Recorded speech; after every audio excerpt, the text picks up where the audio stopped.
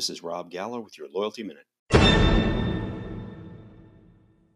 Welcome, loyal listeners. In today's episode of the Loyalty Minute, we're going to be talking about how life insurers can boost customer numbers and loyalty with gamification and rewards.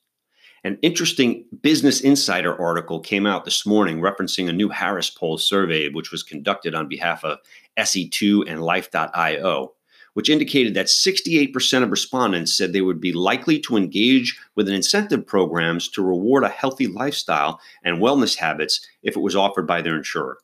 And while 43% of consumers don't own life insurance, the Harris poll showed that 43% of respondents would be much more or somewhat more likely to purchase an insurance policy if the provider offered an incentive program with ongoing wellness benefits, which suggests that such incentives could boost customer numbers as well as engagement and loyalty.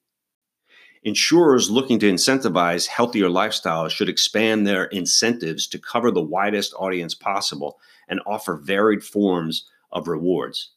Coincidentally, this is exactly what one of my companies does. So if you work for an insurance company and would like to learn how you can increase customer engagement and boost customer loyalty, reach out to the folks at complinks.co. That's complinks.co. For a link to the full Harris poll and to uncover other great customer loyalty insights, please visit theloyaltyminute.com. Enjoy.